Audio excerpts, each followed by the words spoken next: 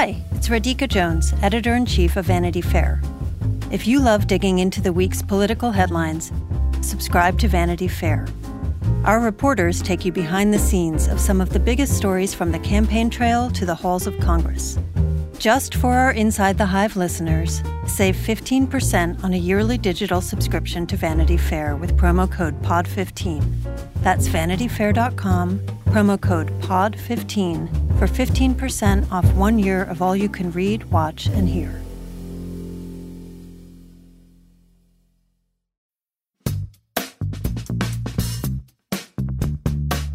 Welcome back to Inside the Hive. I'm Emily Jane Fox. I am here with my co-host, Joe Hagan, and a very special guest, a friend of the Hive, friend of Vanity Fair's, James Pogue. Welcome to both of you guys. Thanks for having me. Appreciate it. It's exciting to have you here because you have a story in the Hive this week entitled Inside the New Right, where Peter Thiel is placing his biggest bets. James, this story is incredibly exciting. As I mentioned to you earlier today, I read it. I got up in the middle of the night for whatever reason, 3:30 in the morning, couldn't sleep, got up. Our colleague Gabe Sherman had texted me, said, "Oh, you should read this." So I read it. Yeah, great, amazing story. Super in-depth look at this pretty exotic world, but it's a world of consequence, and it's one we need to be talking about, I think. You wrote a book called Chosen Country, A Rebellion in the West, in which you kind of like got in deep with the sort of the militia movement out west. That probably wasn't too many ticks away from some of the world that you're involved in now with this, which is the world of kind of a disparate world of intellectuals and thinkers on the right who are shadowing the Trump movement in some way. It's interesting, actually.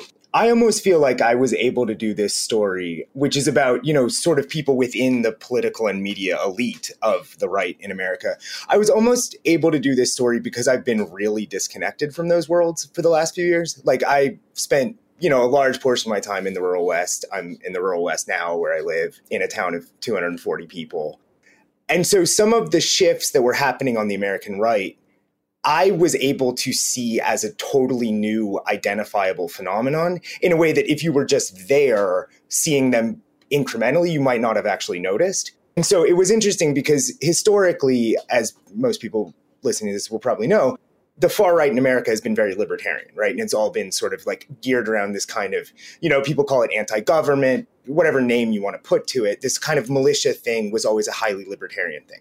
Now, I've noticed here in the rural politics and also sort of surprisingly in the American elite, it's become much more this kind of split between globalist and nationalist, right? And that's sort of something that has come even to my town, where you will have people in this town running for county supervisor describing themselves as anti-globalist. But of course, the center of that is in DC and New York, a fact that I saw with totally new eyes. So it was kind of a neat reporting experience that I wouldn't have been able to have if I had still been living in Brooklyn. Well, because you're not living in Brooklyn anymore and because you are removed from it and the fact that you do have fresh eyes, how did you come back to it? So I am from Cincinnati, Ohio, as is J.D. Vance. I talk about this a little in the piece, but it's kind of an interesting backstory because my parents are both longtime activists involved in what you might call the Appalachian communities of Cincinnati, where you have these migrant communities that came from the coal fields and farm towns and things like that and moved to the quote unquote big city. And that is the background that J.D. Vance comes from. And that was sort of the background that shaped his book, Hillbilly Elegy. And so we had this similar kind of, I grew up in a more middle class household than him, but like we had a similar kind of cultural background. Like I went to Boy Scouts and my dad was, went to AA in the same kind of communities with the Camel cigarettes and the dingy bars. So I'd always wanted to meet him. And finally one day I had a sick uncle, so I had to go back and I hadn't been back for a long time. And I basically just kind of had a mutual acquaintance cold call him and ask him if I could meet him at a diner and talk to him for a piece for a conservative magazine. And that began this kind of interesting dialogue between the two of us. I wrote a piece that was very critical of him, or at least was perceived as very critical. It went very viral, and a lot of people thought it was a real condemnation. And he wrote to me and was kind of like, let's keep talking. And then when I got this assignment, it was sort of on the strength of that. It was just sort of like we were spitballing about how we might describe this world. we had discussed doing another JD Vance piece. I didn't want to do that. I said, let's broaden it. And JD was very, very willing to meet me at NatCon and talk more, as perhaps we can talk about. NatCon. Right. National Conservatives. This was like a conference that you went to, which the piece opens up. We're in that with you, and we're going to see some of the speakers and some of the fans and kind of enthusiast class and there's a lot of young people who are kind of attaching themselves onto this. And behind it, as the title of the piece suggests, Peter Thiel, this Silicon Valley billionaire, recently of the Facebook/Meta board, and a funder of JD Vance's political aspirations presently. Indeed. Yes. Yeah, speak to that a little bit. Yeah. So NatCon is an often, I think, misunderstood event. If you want to call it an event, you could almost call it a movement. There have been 2 NatCons in the United States. The first one was in 2019. The second one was canceled because of COVID. But then there's also been ones in Europe. There's one in Rome. I think there's one in Brussels. And what these are gathering spaces that might be most easily understood as an attempt to create a conservatism that looks sort of like the conservatism of Marine Le Pen in France. It's something that sort of combines traditionally left-wing economic policies with a kind of what they would often describe as using the word localist, but a sort of localist or nationalist set of cultural values. That is a very tricky project to pull off in the United States because we don't have the kind of traditionally ethnic worldview that the French might have, right? And so it's a very strained project, and it's a project that people like JD Vance have put a lot of effort into.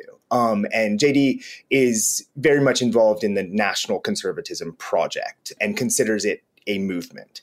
Other people there are sort of along for the ride or are sort of like come to the conference to meet like-minded people, but are not necessarily what you would call national conservatives. And this sort of lends a hint at this larger ecosystem of which national conservatism is only a part, which in the piece we describe as the new right. There's a lot of debate about what that name really should be. Well, and you write about this. You say it's sort of a tangled set of frameworks for critiquing the systems of power and propaganda that most people reading this probably think of the way the world is, you say. And one point shapes all of it. It's a project to overthrow the thrust of progress, at least such as liberals understand the word. But a lot of people listening to this, and I remember when I was reading it, it was like, well, this is all interesting, and I'm glad they're having these in debates, and I'm glad you're engaging them. But at the end of the day, it kind of like is attached to, this kind of big dumb hammer political movement that Trump himself is the representation of. There's a tension between wanting to talk about the intellectual underpinnings of it and the way it's delivered on a plate on Fox News, right? Yeah. So this really, should we just get into it? Yeah, let's get into it. That's what this is about, man. Yeah. Okay. So imagine we had a governing worldview. And I'm not saying necessarily that everybody in this conversation agrees with that, but imagine that we had a governing worldview in this country that basically said stuff is always getting better. Like and if you don't think that stuff is getting better, there's something like kind of wrong with you. So if you think that Facebook actually should never have happened, if you think that like our infrastructure was better in the 70s, then you're kind of a reactionary, a crank, and that sort of thing, right? And this may not be as much America's governing ideology as some people on the right tend to think it is, but there is some strand of that. And what has kind of happened in the last few years is that broadly, a lot of people who are disillusioned with what America looks like today for various reasons, and we can go into those too, some of them are darker than others, they started to feel like you could not in public life express discontent with the direction America was going in without being canceled, called reactionary, called an idiot. And then one day Trump came along. And basically all of these people who didn't necessarily have a coalition or a view of governance that they would necessarily all share, could use Trump as a guy who just stood there with a hammer and bashed the course of history in half and said, okay, we're doing something new. And so all of the assumptions of American politics that were once casually kind of embodied by like the Clintons, we're going to have globalization, America's going to be the leader in the world, all this stuff. Trump was like, maybe not. Maybe all this was a bad idea. And that was a very, very important historical moment for a lot of reasons, but one of them is that it actually shattered this kind of American governing consensus, and it is starting to really reshape how the right sees itself and sees its project.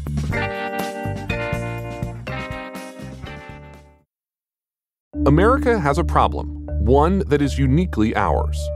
On the new season of Long Shadow, I delve into the complicated history of firearms from the Second Amendment to the AR-15. I try to make sense of how we got here and how we might find a path forward. From Longlead, PRX, and Campside Media, in collaboration with The Trace, I'm Garrett Graff, and this is Long Shadow, in Guns We Trust. Subscribe now wherever you get your podcasts.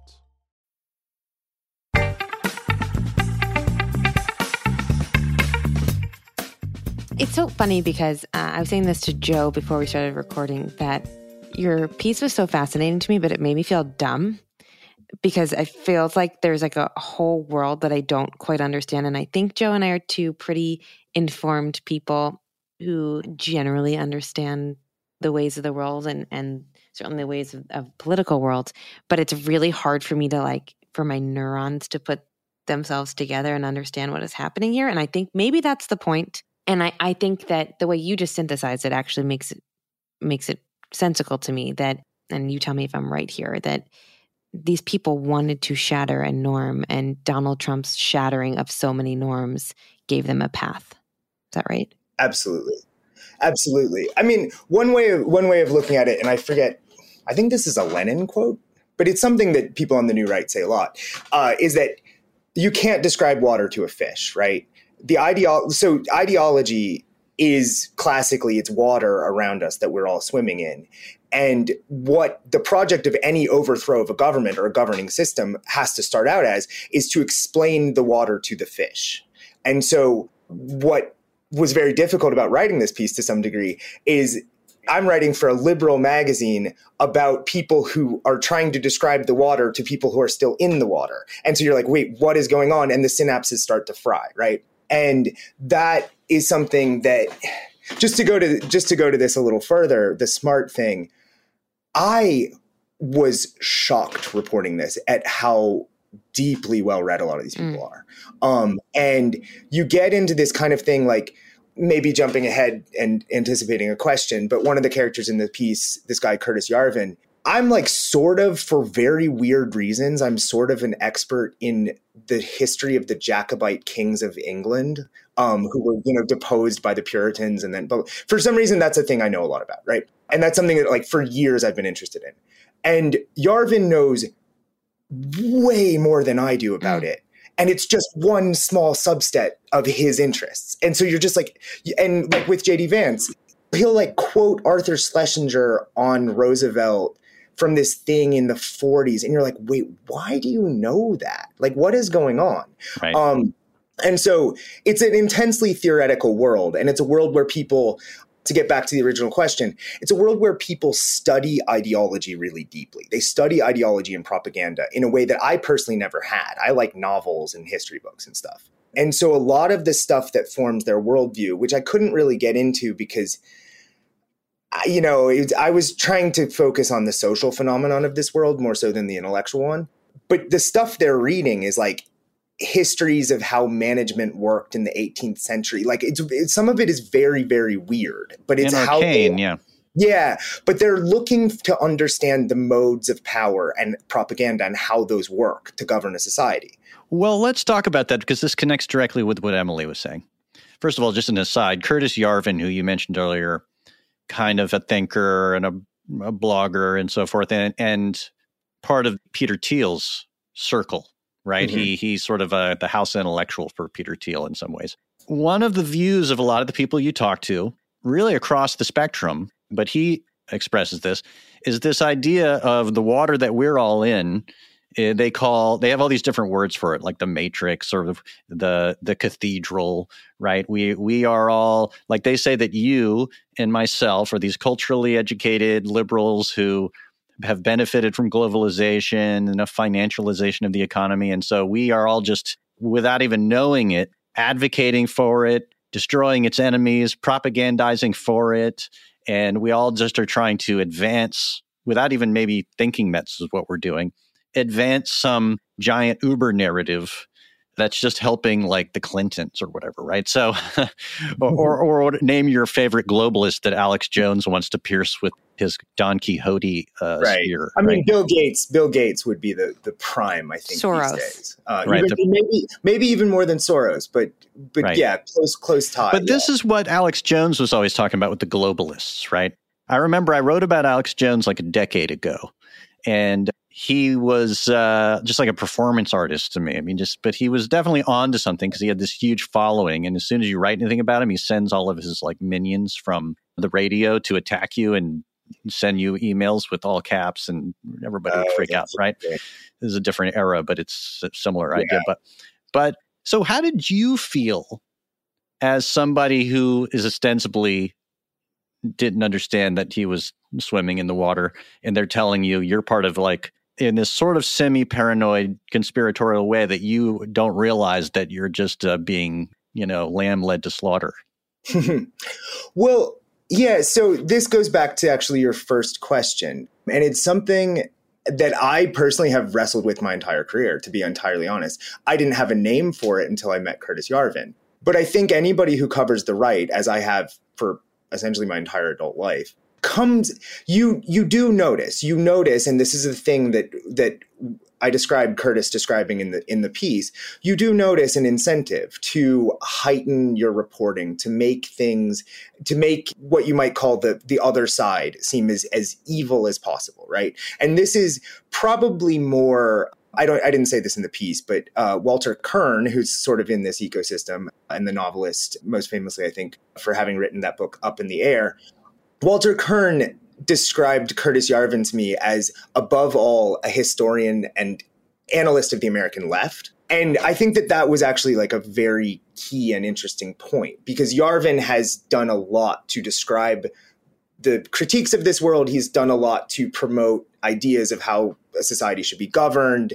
He's done a lot of writing that is pretty crazy. But his probably most lasting thing is this concept of the cathedral, which is just a fancy name for the process that you're describing, by which a journalist gets incentivized to take somebody who, say, doesn't want large-scale immigration and to call them a nationalist and a racist and things like that.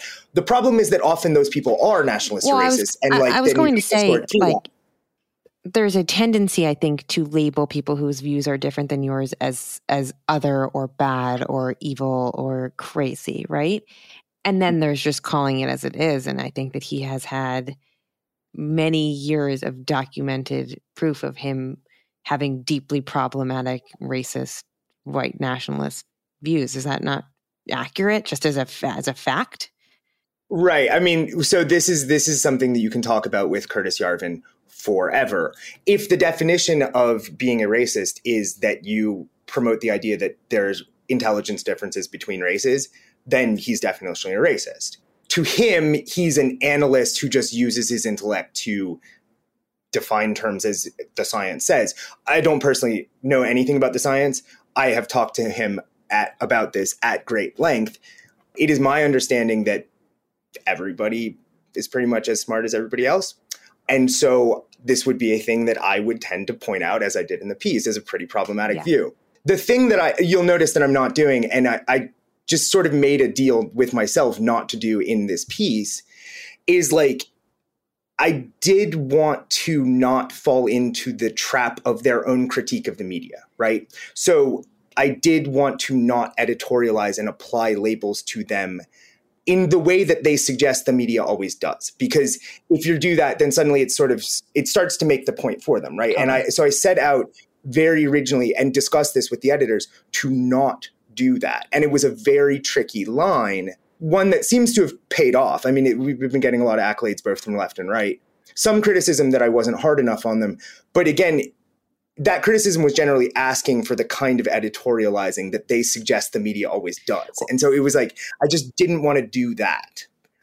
It's fascinating. And I think it's something that we all, particularly in this era, grapple with of not wanting to fall into a trap of one side saying like, I told you so, or this is just this, all of this reporting is worth nothing because they did exactly what they said they were going to do if you said something that was critical of them. And then at the same time, when very egregious things are happening or being said, being able to call them out as a reporter as factually wrong. It's a really tough needle to thread, and I think you explain it really well. The thing I kept coming back to as I read this piece, and it's really a phenomenal piece, is why are they talking to you? If you are part of this cathedral, right? You are there reporting for a magazine that I think that they probably would use as like kindling for a fire, if not an intellectual argument. What are they doing spending all this time with you? That's a great question.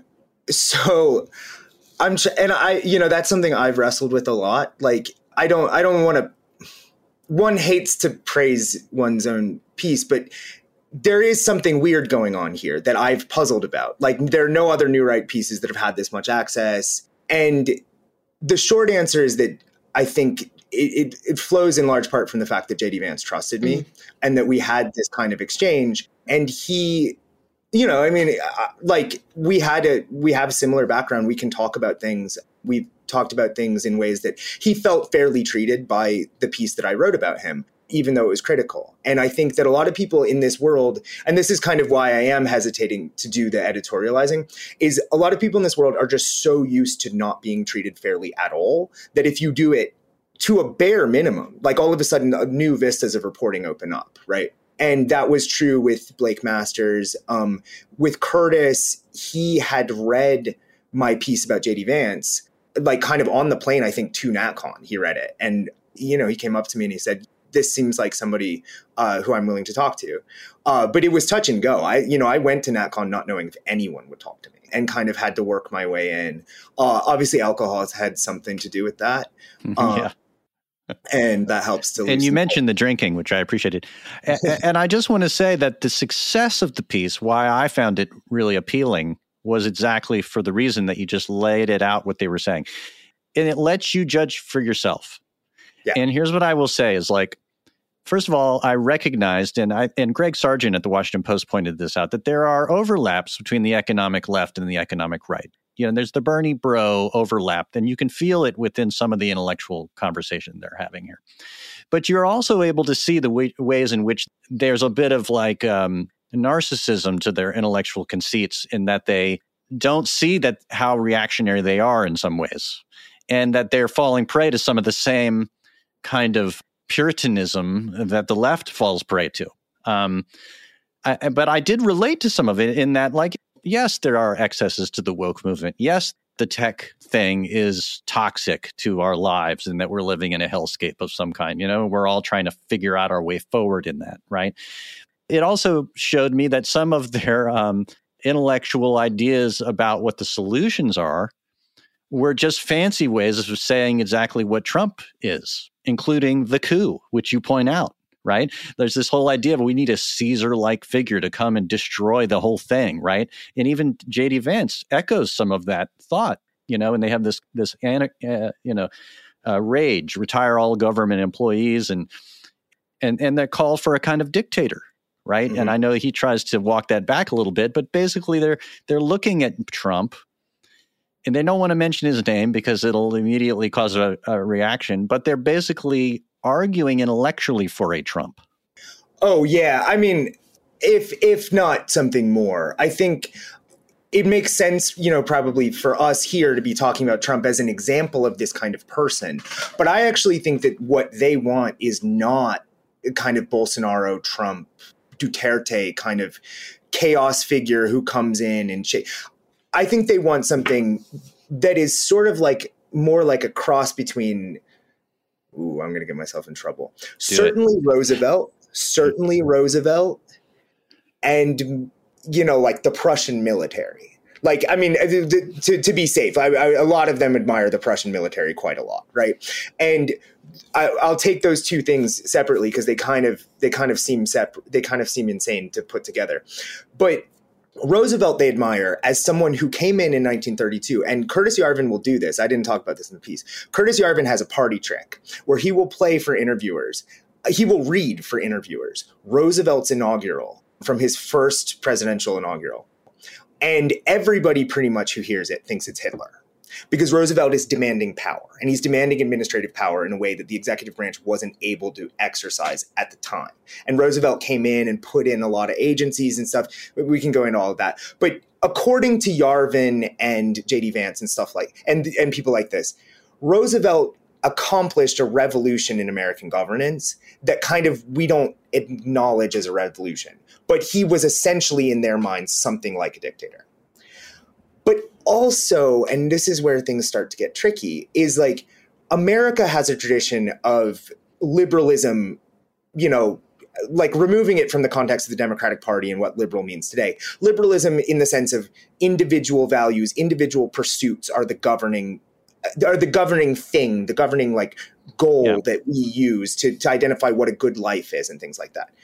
A lot of the people in this sphere, and certainly Yarvin is one of these people. I don't know necessarily if it's fair to say this is true of Vance, but a lot of the people in this sphere are not liberals in a deep sense. They believe that people should live for the nation, values, church, community, family, not for their individual pursuits. Right. And that was a big part of your story that struck me, actually, is that, there have radical means to reach a extremely non-radical thing, and which is just a normal life, right? Well, right. In their minds.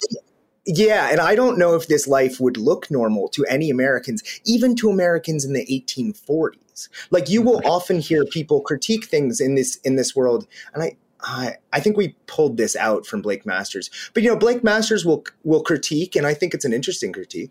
He will critique the fact that it's normal in the United States for kids to move hundreds of miles away for work from their families.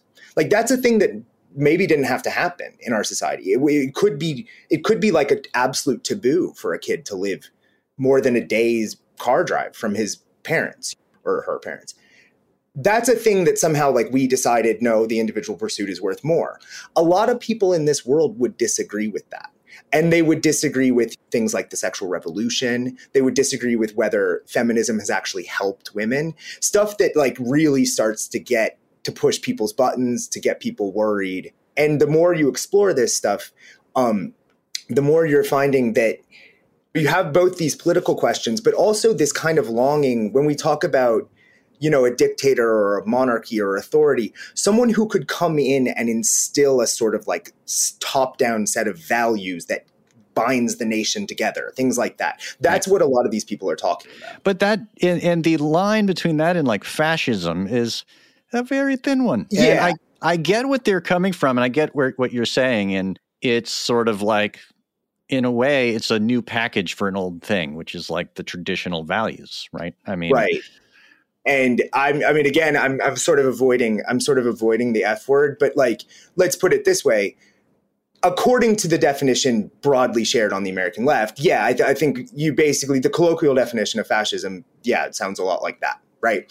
And I think that is something that they have to really wrestle with. And it's something that, frankly, I wish, and I mentioned this in the piece, it's something that you're able to have really nuanced and interesting conversations with some of these people about the accusation of fascism and why they think what they're doing is different than fascism and things like that.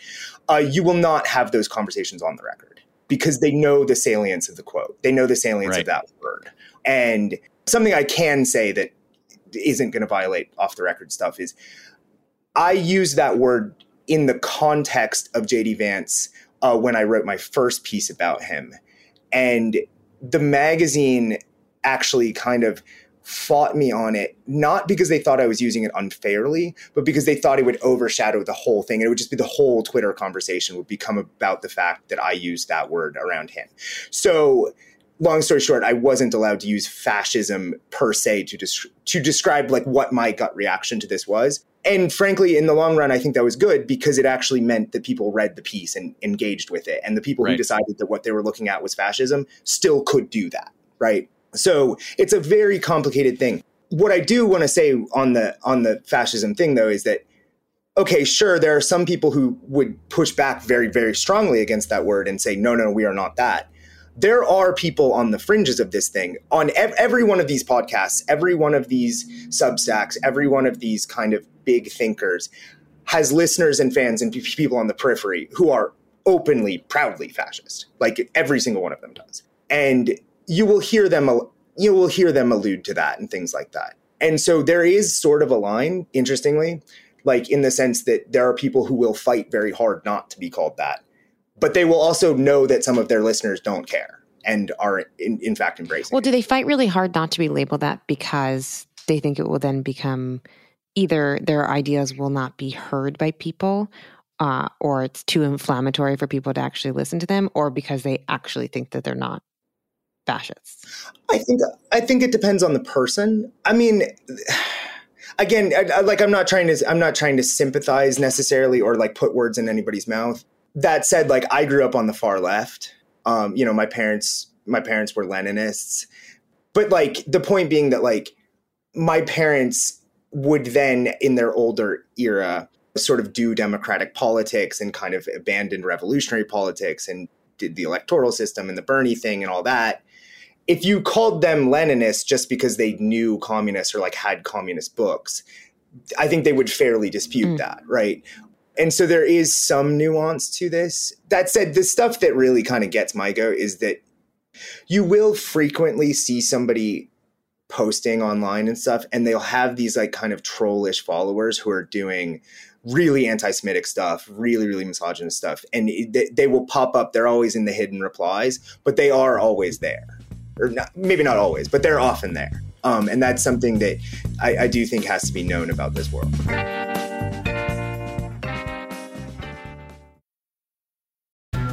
And if you are watching this video, either I'm dead or I'm in a very, very, very bad situation.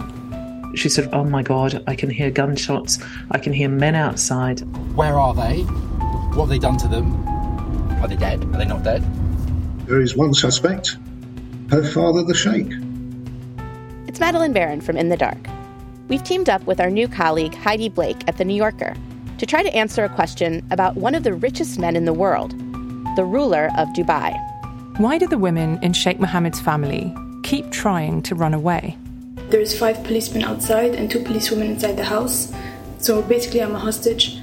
And he reminded me that Sheikh Mohammed can get me anywhere. Because you're a rich and powerful person, you can effectively break any law you want in our country and get away with it. The Runaway Princesses is available now. Follow In the Dark wherever you get your podcasts.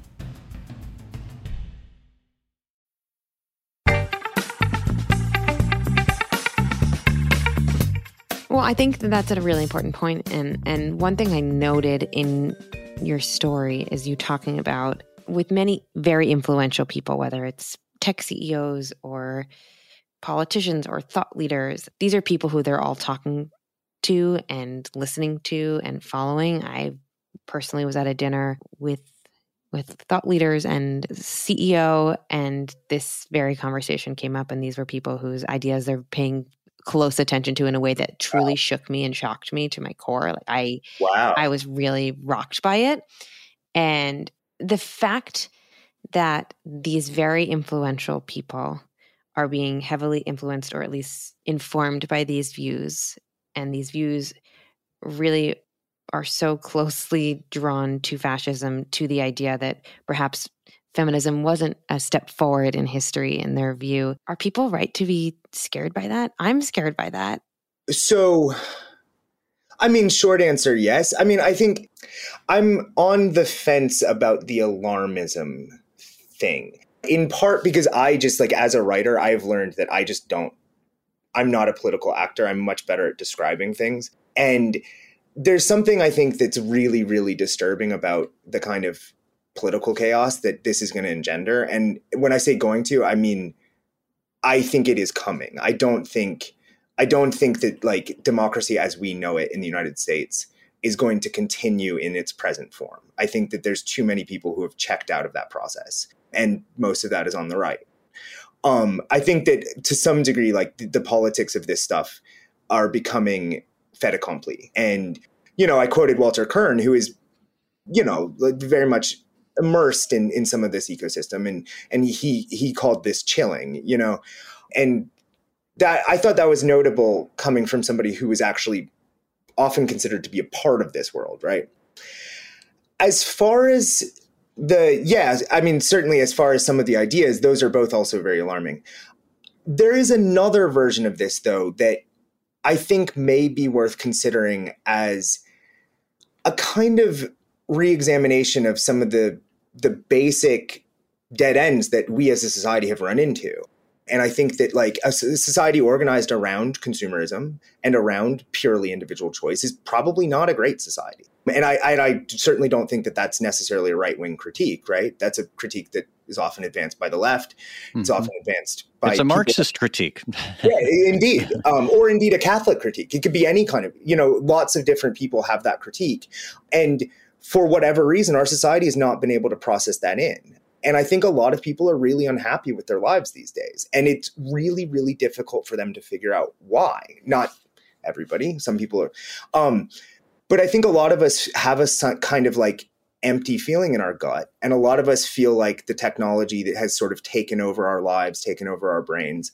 And I guess the reason I'm not totally terrified by stuff like this is that I have a kind of hope that it will provoke the left into answering some of the questions that they're raising. And that, to me, if you want to fight this stuff, the answer is for people of other political stripes to come up with their answers, right? I totally agree with you. I just want to chime in is because I was just interviewing Charlie Crist recently. He's running against DeSantis in Florida. Yeah. And I said, well, they're coming at you with this culture war stuff, and they're going directly into the schools and they're saying, why is my kid coming home and saying they're not a boy when they're a girl or vice versa? And, you're leaving this low-hanging fruit there for them to exploit in the dumbest way possible, basically fear-mongering, right? Right. But what's your answer? How do you talk back to them? How do you assuage them? How do you tell them, oh, well, this is how we're going to get through this. This is what this means, And there's not much of an answer there. There's not a message on the left that's clear that, it's just like, no, the gates must just stay open and we must keep going forward in our diversity. And that's great. But you have to deal with the anxiety of the people that you have to bring people with you. Right.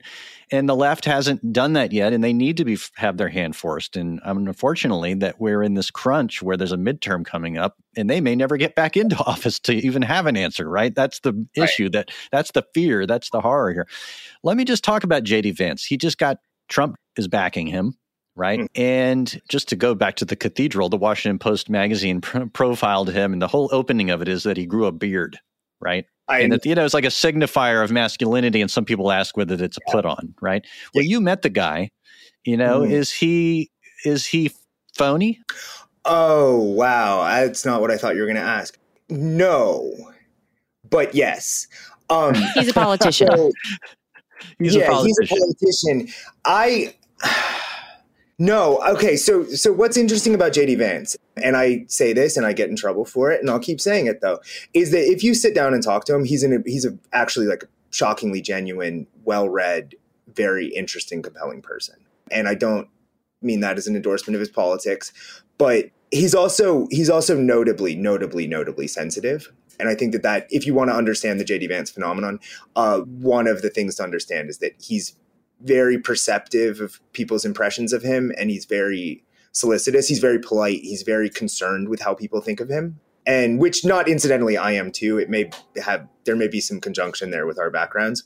The character he's playing on TV, I do not think is genuine. And the character he's playing on TV, it's kind of this culture war thing. It's this Trumpy thing.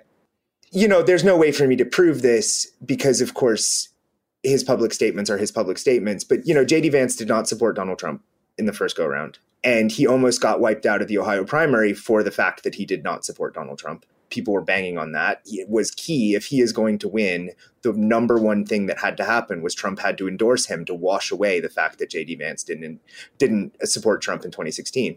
Do I think that J.D. Vance, deep within his soul, really loves Donald Trump these days? No, I do not.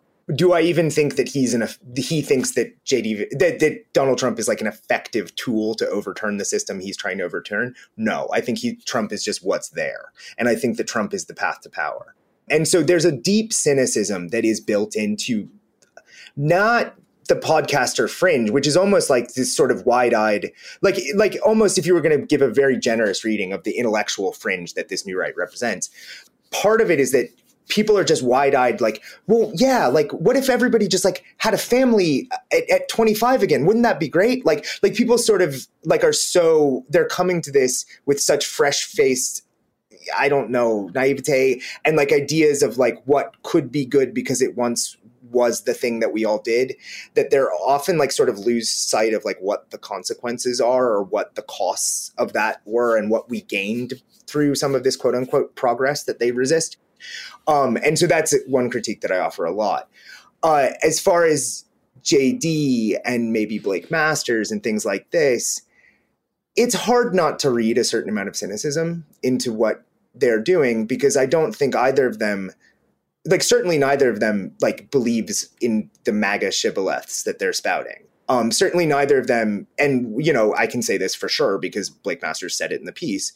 He goes up there and he talks about Kyle Rittenhouse, and he talks about how Kyle Rittenhouse was pilloried for being white. And that's hitting cultural touchstones that he thinks he needs to hit those buttons and raise those tensions, frankly, because he is participating in that, and kind of get white people's goats going. He thinks that that's worth it so that he can get in there and do some of his other stuff. And beyond whether or not you think his political goals are good or not, the cynicism I don't like. It sort of seems like to me, you've got millions of dollars. You could run on what you actually want to do. You could actually tell people what you want to do. And I don't watch a ton. I don't watch every media appearance that they're making. But I don't think anyone's getting the impression deep down like Blake Masters is resisting a techno-consumerist dystopia. And I don't think any of that stuff is coming across. I think a lot of people are seeing the kind of culture war stuff. The cartoon version. Well, I think what you're describing is not unique to the right or this particular right. I think a lot of it is politics in general at this moment. And it's a lot of posturing and a lot of things that I think most people perceive as icky, and a huge reason why so many people are turned off by the process, because you have people saying what you know that they don't believe in order to win re-election with a group of people that they can't relate to. So I think what you're describing is a particular moment in history that is really unappealing to me, and I think a lot of people.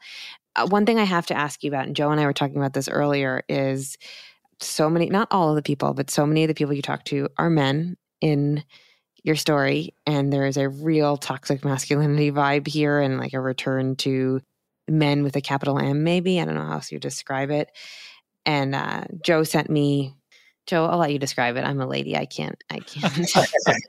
I'm actually happy to describe it because I've been laughing to myself about it all week, which is the Tucker Carlson produced End of Men trailer. Have you seen this?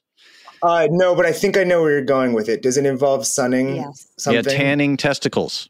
Yes. And I just want to quote from the Stephen Colbert send-up of it.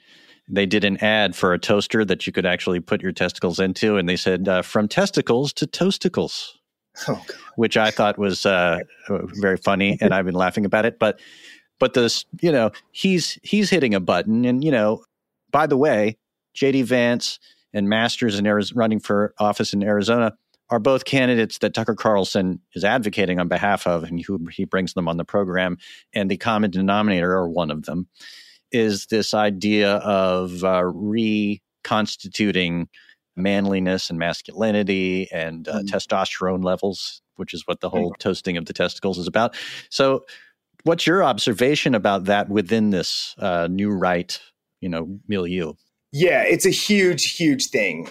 I'm going to wander a little bit afield here, if you'll let me. I do jiu-jitsu. I do Brazilian jiu-jitsu and MMA and fight sports, and I've done them for a long time. And a lot of the stuff that is in the, sort of percolating up to the new right in terms of politics that people are covering was actually very present in MMA and sort of the fight world communities for a long time. And not least, I hate to say it, but ball sunning, as they call it.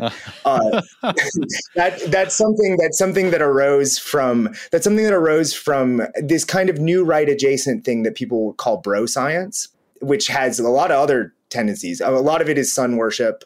There's a big guy called Sol Bra in Australia who has a podcast. He's big about the sun. He doesn't use sunscreen.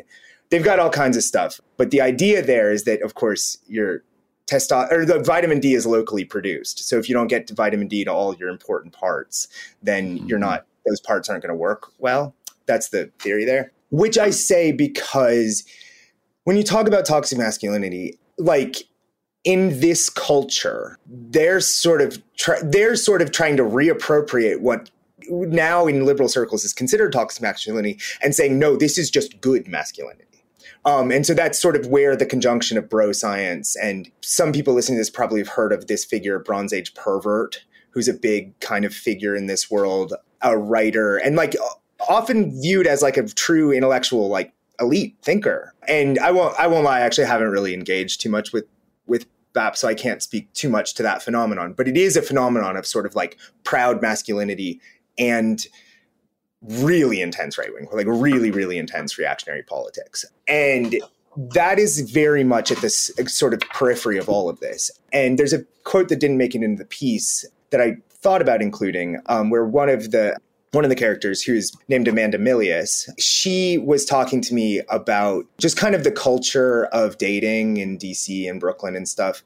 And she said, soon conservative guys are going to get all the girls because they like lift weights and they like have these supposedly like values that liberal guys don't, because liberal guys are all just like smoking weed and, watching Netflix and wasting their lives and like, sleeping around until they're 39. Whereas like, according to this theory, what people want is a guy who's like takes care of his body, has a six pack, is taking care of his kids, at 32, wants to have a family.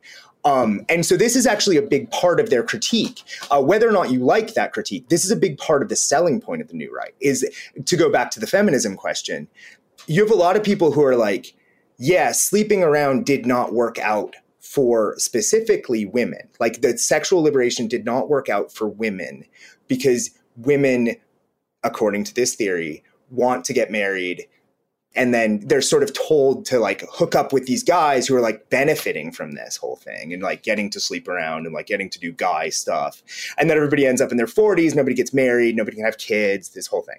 So this is the kind of traditional gender as a thing that actually works really well for organizing human life is a big part of the argument on this new right. And traditional marriage as a thing that actually like really works out for young people is a big part of the selling point. And again, not to make a value judgment about that, but a lot of young people are buying that. A lot of people really, really believe it. And it's a lot of why sorry, I'm talking a lot, but this is kind of like the key cultural component that is playing out on Twitter a lot of the time is you have, I don't know if I can use this word.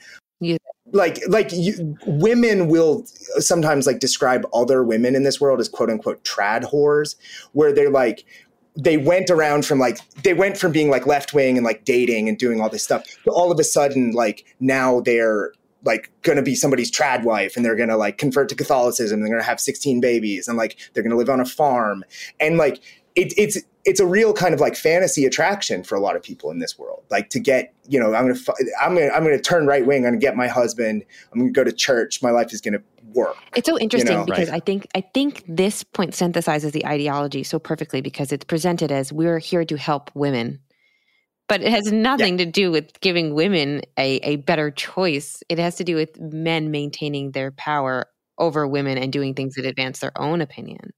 Let me stop you right there, because that actually is the real. Sorry, now I'm like a man talking over you when we're talking about toxic masculinity. Like the key word there is choice. And what they would say, and again, not endorsing this is just how they would say it, is they would say, you are misperceiving the value of choice. So you're taking choice as the ultimate good. Do I have the choice to do this? Did I choose this? Are my choices the things that are shaping my life? And what they're saying is true liberation is not having to choose. Like true liberation is not like you choose your gender, you choose your, where you grew up. Choice is such a key thing in this world. You will hear people on Twitter be like, there's a viral tweet a little bit ago that was like, if you haven't been in the place, I don't know, in a city for 10 years, then you don't really live there. They're saying like all this choice that we've been offered by liberal life has actually just been to our detriment. It's made our lives shallower and worse. I need to push back on this because I need to understand it. And I'm not. I know these are not your viewpoints, but I know that you are a messenger of these viewpoints because you have steeped yourself in this world, and so now I'm going to make you answer for them. But unless every choice is automated, which I don't think is what the argument is here, someone is making these choices at some level, right? And it just so happens that the people peddling them are making decisions at the top, and they're probably people who are rich white men are making these decisions that then people can slot into these decisions that these rich white men have decided for society. Is that not right? Yeah, I mean, that's more or less correct. I mean, and their argument is actually that was better. I'm sure it is. I'm sure they're arguing that their philosophy is better. Yes. But like, and there is not a single thinker in this world who I know of who has specifically advanced this argument, but just for the sake of argument, you'd almost say like the true fall of what they would regard as like a good system for organizing society was actually ironically, the founding of the United States, because the founding of the United States took liberalism and took individual choice and put it at the exact forefront of governing an entire society. And we had like all these cultural folkways and very oppressive systems that kind of kept people locked into like moral traditions and the church and things like that. Some of which were brutally evil, some of which were maybe good. We can all talk about these, but we had a network, a mesh of stuff that made you live a certain way that was sort of independent of our political process. And now most of those things for at least coastal liberals are gone. Like we don't go to church. Like you don't have to like hang around your family all the time if you don't want to. And so the only thing left is this kind of like choice stuff. And they would argue, I don't know. They would argue sort of that your choices are not really your choices anyway, right? Because you're given a Samsung phone or an iPhone. You have to have one or the other. You don't have. This is sort of where Ross Douthat sort of like hints at some of this. It's like the decadence of the culture has basically obliterated the meaning of freedom, right? And I get all that, but it's these thoughts are not new necessarily. I remember, my favorite quote from George Burns. Anybody remember George Burns? Happiness is a close, tight-knit family in another town. So like, not everybody wants to be with their family. You know what I mean? Mobility is a part of like American life, and it has been since that French guy came over in the 19th century and wrote it all down. Everybody knows what I'm talking about. Yeah. So, but I get it. And I have to say that, there is another strand of this that you describe in your story of some of these new right figures who are, we talk about the red pill, and did you take the red pill or the blue pill or whatever? And then there's these black pill people who are like these they're sort of a strand of this that are almost like nihilists, and they're in this for some other reason, because they just like the sexiness of it. They like the kind of like contrarian, the Alex P. Keaton sort of aspect of it, right? And you could argue that they are a bunch of Alex P. Keatons, you know what I mean? Like just gone rogue. Yeah. I mean, well, so the black pill thing, I mean, you don't really necessarily have to be new right to be black pilled, I don't think. Like, so can you the black pill thing. Oh, right. Yeah, that's a good point. We are on a podcast. So I can't define black pill because it's like a worldview, but it's like, okay, the climate is collapsing. America is a decadent hellhole. Everything's falling apart. There's no reason to actually get out of bed in the morning because all you're going to do is work to make money to go pay for your Netflix subscription and like buy a new stupid iPhone. And pretty soon, like the whole, I mean, that's one way of being black pilled. There's another way that's like, you could say more sophisticated, which is like this guy who goes by the name Tinkzorg online, who's a half black, half Swedish gamer basically, but also like a kind of like weird roving, very strange figure in all of this, who, he works for like European populist parties, and he comes on like this redneck gamer podcast called Good Old Boys, and he proffers these like very doomsaying things that have often come out to be true. Like, about supply chains breaking down, about the internal contradictions of our system and the real economy that sustains it actually not functioning as well as we would like, and like about how the media is like kind of like not really willing to talk about it, and how all of this is like starting to really, really spin into chaos. And I say that because there's a strand in this world that overlaps with something that people call accelerationism, which is like just have everything get so overlayered with bureaucracy, with kind of breaking down, with kind of like the idea that like our society is becoming incredibly complex and the systems don't work as well as we think they should. Yeah, it's going too fast. It's going to spin out of control, right? Yeah. And a lot of people want to let that happen so that the liberal regime will just fall, right? And so a lot of people that's right. are into accelerationism. And so like part of the black pill thing, this is why I'm saying all this, is actually built in. It has a hope that our civilization is going to sort of collapse. And then, you know, the Caesar comes in, or like, then we all get to live on farms again and like have happy trad wives and stuff. And like, then it'll all be good. Like, so there, like the black pill thing is often like a sort of hopeful thing. Unlike on the left, when you're black pilled, you kind of think the climate's going to collapse and like we're all going to die. Oh my God. Yeah.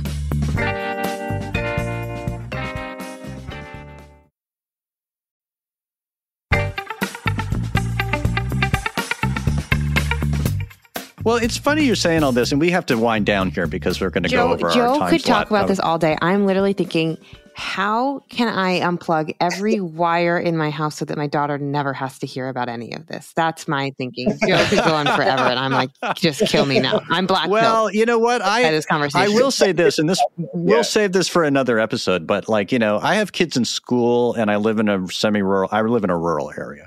And in fact, down the road from me, though, is a cosmopolitan stronghold of Bard College. And we didn't mention this, but you described this podcast called Red Scare, and the co-hosts actually went there, and they're kind of awful, but you can read about it in his story.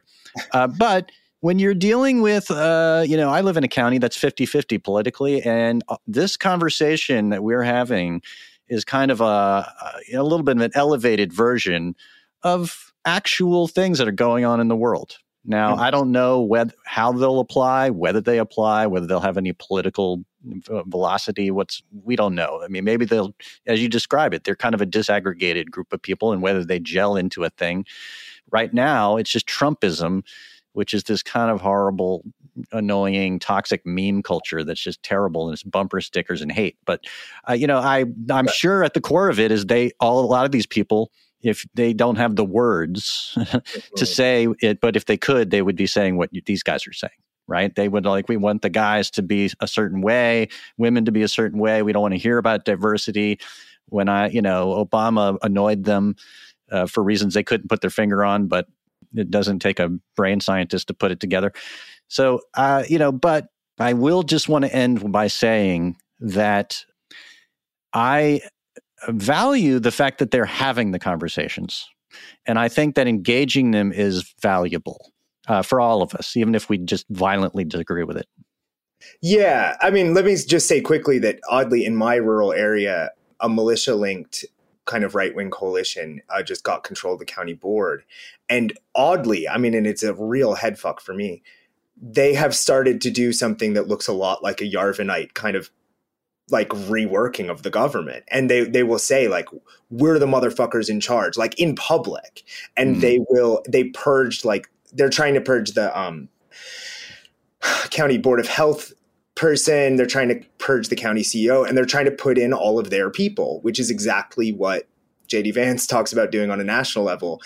And so there's an interesting kind of coming together of how these organic views are coming together with kind of more the elite views on the right. But yeah, to your point, the thing that I always try to say, for example, to my mom, when she's like, why are you talking to them? And the thing I always try to say is like, if you're not willing to recognize that there are problems with globalization, if you're not willing to recognize that there are problems with, you know, how tech works in our society, if you're not willing to recognize that, you know, that a lot of people in this society do experience a kind of like moral and spiritual vacuum, then you're not going to have an invigorated and powerful left.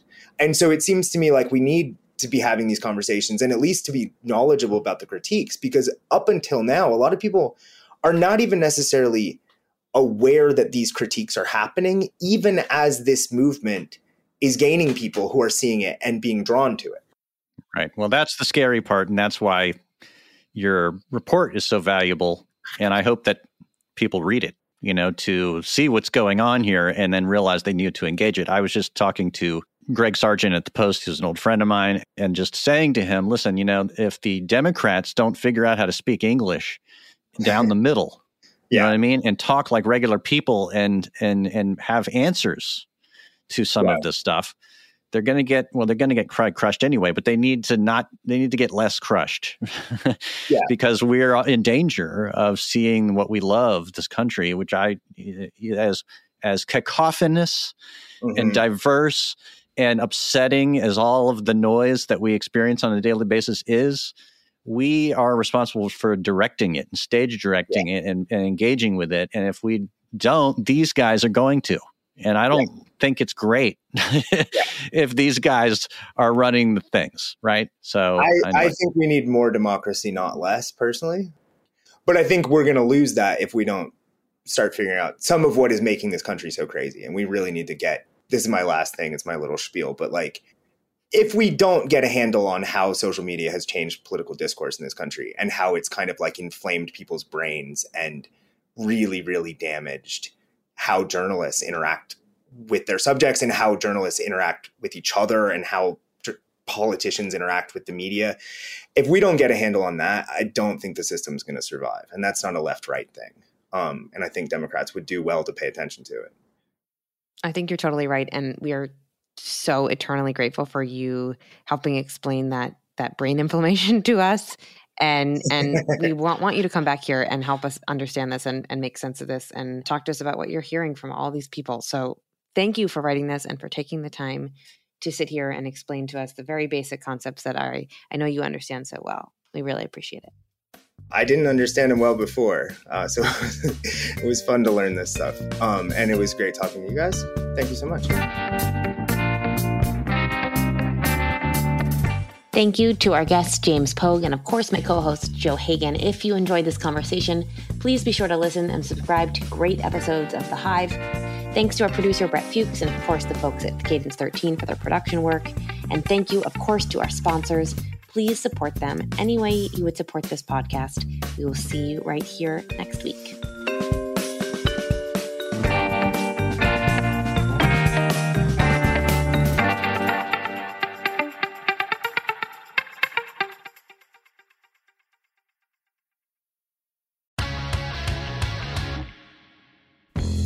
In the 1980s and 90s, New York City needed a tough cop like Detective Louis Scarcella. Putting bad guys away. There's no feeling like it in the world. He was the guy who made sure the worst killers were brought to justice. That's one version. This guy is a piece of shit.